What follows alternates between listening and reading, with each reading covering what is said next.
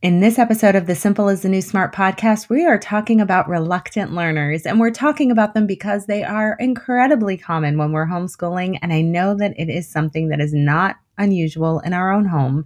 I already made a YouTube video about 2 practical ways that I work alongside our reluctant learners a lot more easily, so I want to direct you to our show notes, especially this week. That's at www.zaraphd.com/minimalist-homeschooling-podcast-7.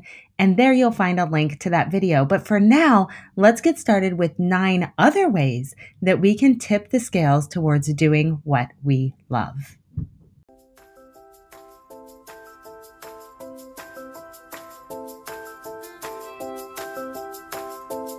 Welcome to the Simple is the New Smart podcast. I'm Zara Fagan, PhD, author of Minimalist Homeschooling and the creator of the Simple is the New Smart membership. And this is the place where we talk about how less really is more and how simple really is the new smart. This is the place for any homeschooler who wants to trade stress, exhaustion, overwhelm, and self-doubt for peace, clarity, confidence, and a sense of true abundance. It turns out that transforming our mindset really can transform our homeschools and our lives. We'll talk tips and strategies, stories and perspective, and interview people who have lessons to teach us. And I am just so happy that you're here. Are you ready? Let's do this. Hello and welcome back. I'm so happy to be talking to you today about doing more of what we love and specifically helping our children love homeschooling. We're going to talk a lot today about those reluctant learners and how we can apply minimalism ideals in order to help our reluctant learners love homeschooling a little bit more. So first, let's talk about minimalism a little bit more. Minimalism has become synonymous with purging and decluttering, simplifying, non-consumerism. I talk about that a lot in this podcast. However, it's really important to me that we are clear the purging and simplifying are the means to the end. In reality, the whole point of minimalism is to fill your space with those things that are most valuable and to fill your time with the things that are most valuable, either because they're truly necessary or because they're truly loved. And when we're talking about homeschooling, the whole point of this is not to purge, declutter, simplify. The whole point of minimalist homeschooling is to fill our days with things that are most valuable. So minimalists want to fill their space with only the most important things, and in order to do so, they purge and declutter the less important things. In the process, space and routines and everything else gets simplified, and they cease to buy so many things. And therefore, minimalists live with less because they have the perfect amount of what they love and need. So the rule of minimalism is not simply live with less, but the rule of minimalism is live with the perfect amount of what you need and love. It just so happens that to get to that perfect amount of things, we often need to get rid of the extra, simply because we live in a society that has become accustomed to living with extra. Minimalism sometimes gets reduced to the actions that we use to achieve minimalism. But the outcome, the motivation behind it is not just decluttering your books, purging your craft supply. We're not focused on dogmatic rules that you must educate with less. Simplifying and purging are merely a way to accomplish our main goal, which is to fill our homeschool with the perfect amount of the most important things, both what is necessary and also what is loved and no more, which in turn allows us to love homeschooling more often. So that's why today we are taking the time to talk about really loving our homeschool, because otherwise, guys, what is the point, right? There is no value behind purging just for the sake of somebody told you you need to purge. The motivation behind this is so that we can embrace our homeschool and have a certain freedom in our homeschool, a certain confidence in our homeschool. Talking about doing what we love, using what we love, filling our space with what we love, filling our days with what we love is really great. And I want to give you some practical insight today about how this applies specifically when we have reluctant learners. Today, I want to talk about our choices, the choices that we make. Our lives are a compilation of millions of small little choices that add up to the sum of where we are right now. And the same is true of our homeschools. Our homeschools don't merely exist as the result of a single choice, but they exist in their current state because of many choices that we have made all along the way. And we can continue to make new and different choices as we go along. So when we're thinking about how to have a homeschool that we truly love, I want you to think about having a scale, a balance, right? Where on one side, it's the unloved things, because I hear this a lot. Zara, I want my kids to love homeschooling, but there are some things that they just have to do, right? I don't love mopping my floor, but it has to be done. Bathrooms have to get cleaned. It's not practical to just do only things that we love all day long. And my kids have certain things they're going to need to do that they're not going to love, right? So on the one side, we have sort of the unloved items. We probably feel that they are necessary, but nonetheless, they're not really bringing a lot of joy and love to the homeschooling experience. On the other side of the scale is the things that do bring joy and love to our homeschooling experience. And so when we're talking about this today, I want you to think about tipping those scales towards a more joyful, more loved homeschool experience. I'm not saying that we can get rid of everything that sort of brings us misery. That's part of life, right? There are always going to be things that stress us out, things that we have to do that we don't really enjoy doing, but we can tip the scales towards love. And there are two main ways that we do that. We either add more love and joy to our homeschool, or we remove some of the unloved and unjoyful things.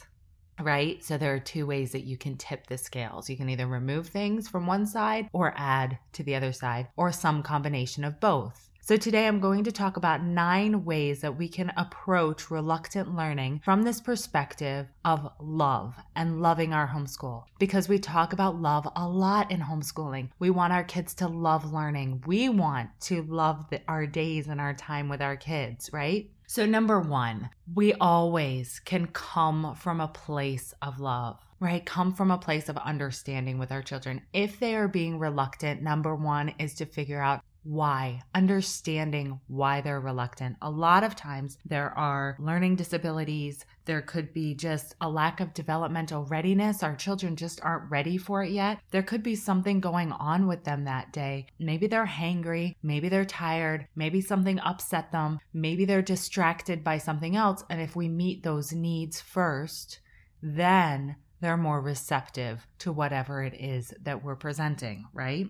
So number 1, come from a place of love and understanding every single time they're reluctant. Now, once that's all taken care of, I know I have experienced, and I believe many homeschoolers have experienced, that our children are relatively fine, right? There's nothing big going on. They just don't want to do it. They're developmentally ready because you know they can do it, right? And you know that there's no learning disability. You've ruled those things out, but they still are digging in their heels and they don't want to do it. So let's go on to the next things. So number 2, a big component of children enjoying the learning process is their own self-confidence. So number 2, I would say loving themselves. Children, especially if they are new to homeschooling, if they have not had an experience where mistakes are okay, where their acceptance isn't based on their performance, right? If they haven't had a mentor to student relationship and it's always been from a position of authority to an inferior, like superior, inferior sort of authority model. So number 2, I want to say is going to be help our children love themselves. A lot of times when we see reluctance in children, it's actually because of a lack of confidence or a fear of making mistakes. If they have not had enough experience in a positive way, that it's okay to not know something, that it's okay to make mistakes, that it's okay to not be perfect. Maybe you have a child who is innately a perfectionist. And in this case, there are a lot of resources out there to help children with their growth mindset. And we as teacher parents can get better at empowering our children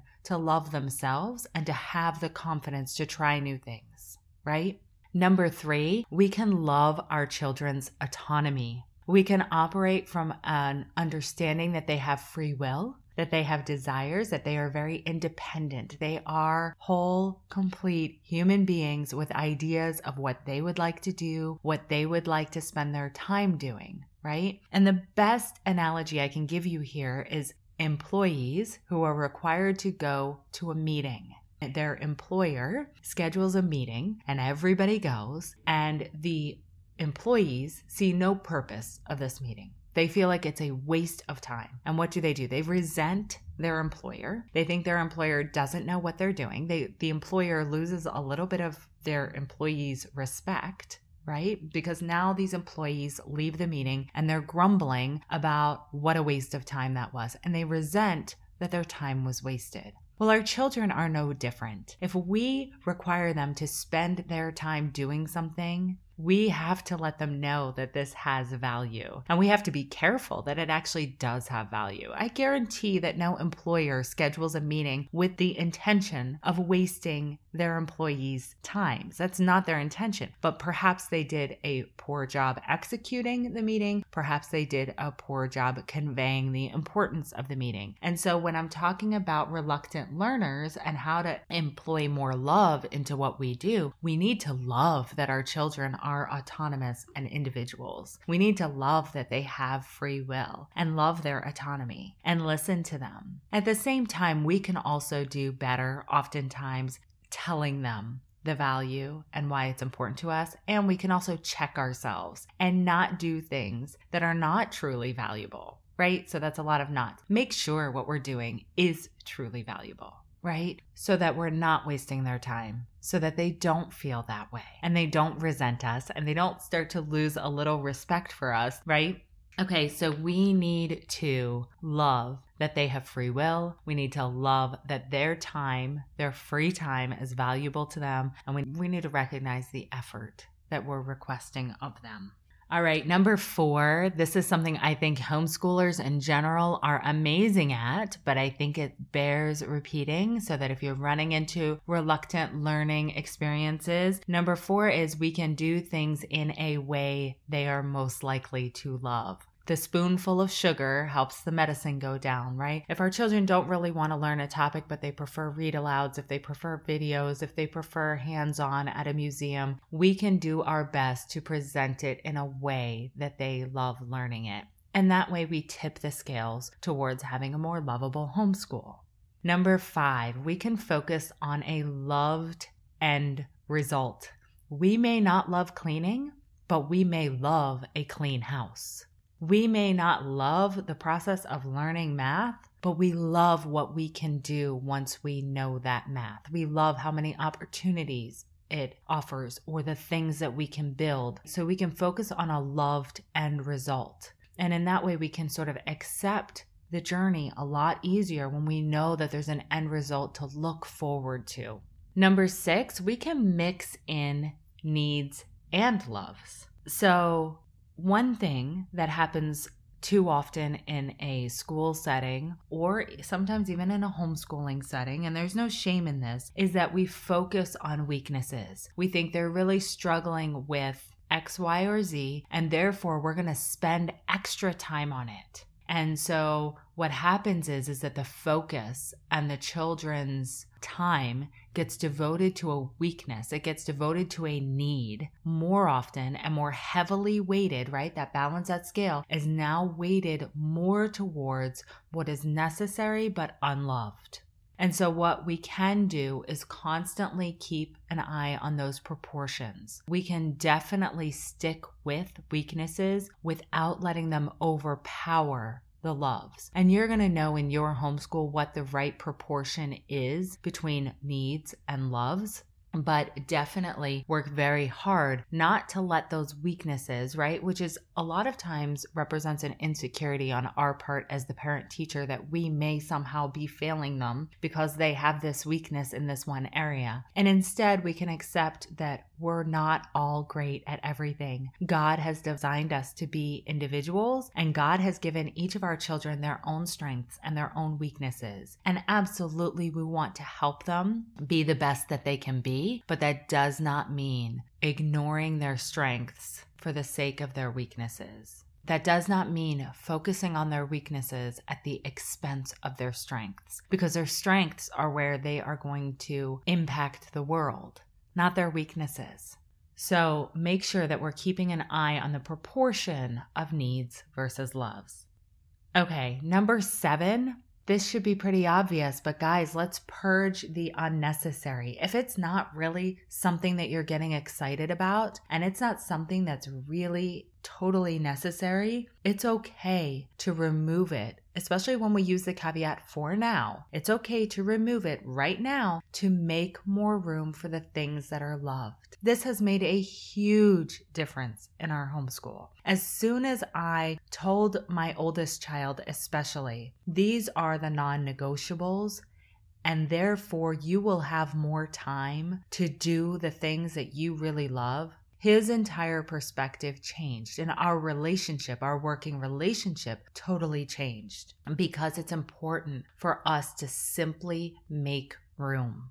Make room for the things they don't even know that they love yet. Make room for the things that they do know that they love. Just make room. If something doesn't fit into one side or the other of your scale, right? If it's not completely necessary or completely loved, then maybe you need to purge that right now to make room for more of what is love. You don't need to weigh down that unloved side with stuff that isn't even necessary. All right, number 8 is love your environment. So how do you want your space to feel? And perhaps more importantly, how would your kids love their space to feel? Do you want it to be bright? Do you want it to be airy? Do you want it to be comfy or cozy or functional or organized? How do your kids operate best? If you put out new supplies, if you clean up the old markers and put out some fresh new markers, there is an energy that comes with that, right? There's an energy, and it's a positive energy, and it's a loved sort of energy. I love the new markers, or I love the new space, or I love how you organized it.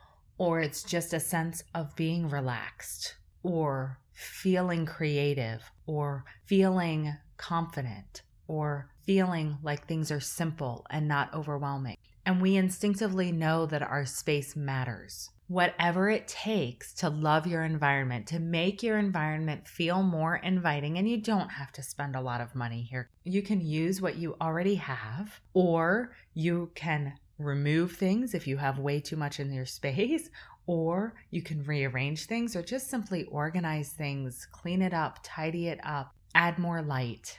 Simple things can make a huge difference. And then number 9, and the last one, I think is very important. Love no matter what.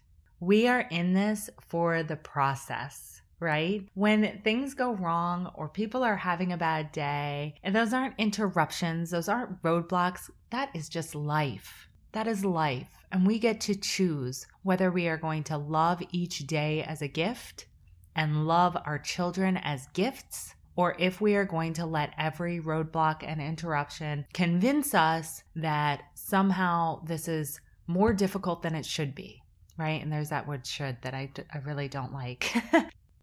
Love this journey that you're on. And I will say here that success is very empowering. So once you get started, once you start making changes, once you start simplifying, once you start treating your whole homeschool with more love, with any of these suggestions that I've offered today, and you see the improvement and you feel the improvement, then that's very empowering. There are so many resources out there. I know I have resources. If you can find positive resources that make a positive impact in your homeschool, then seek those out, right? So fill your life with love.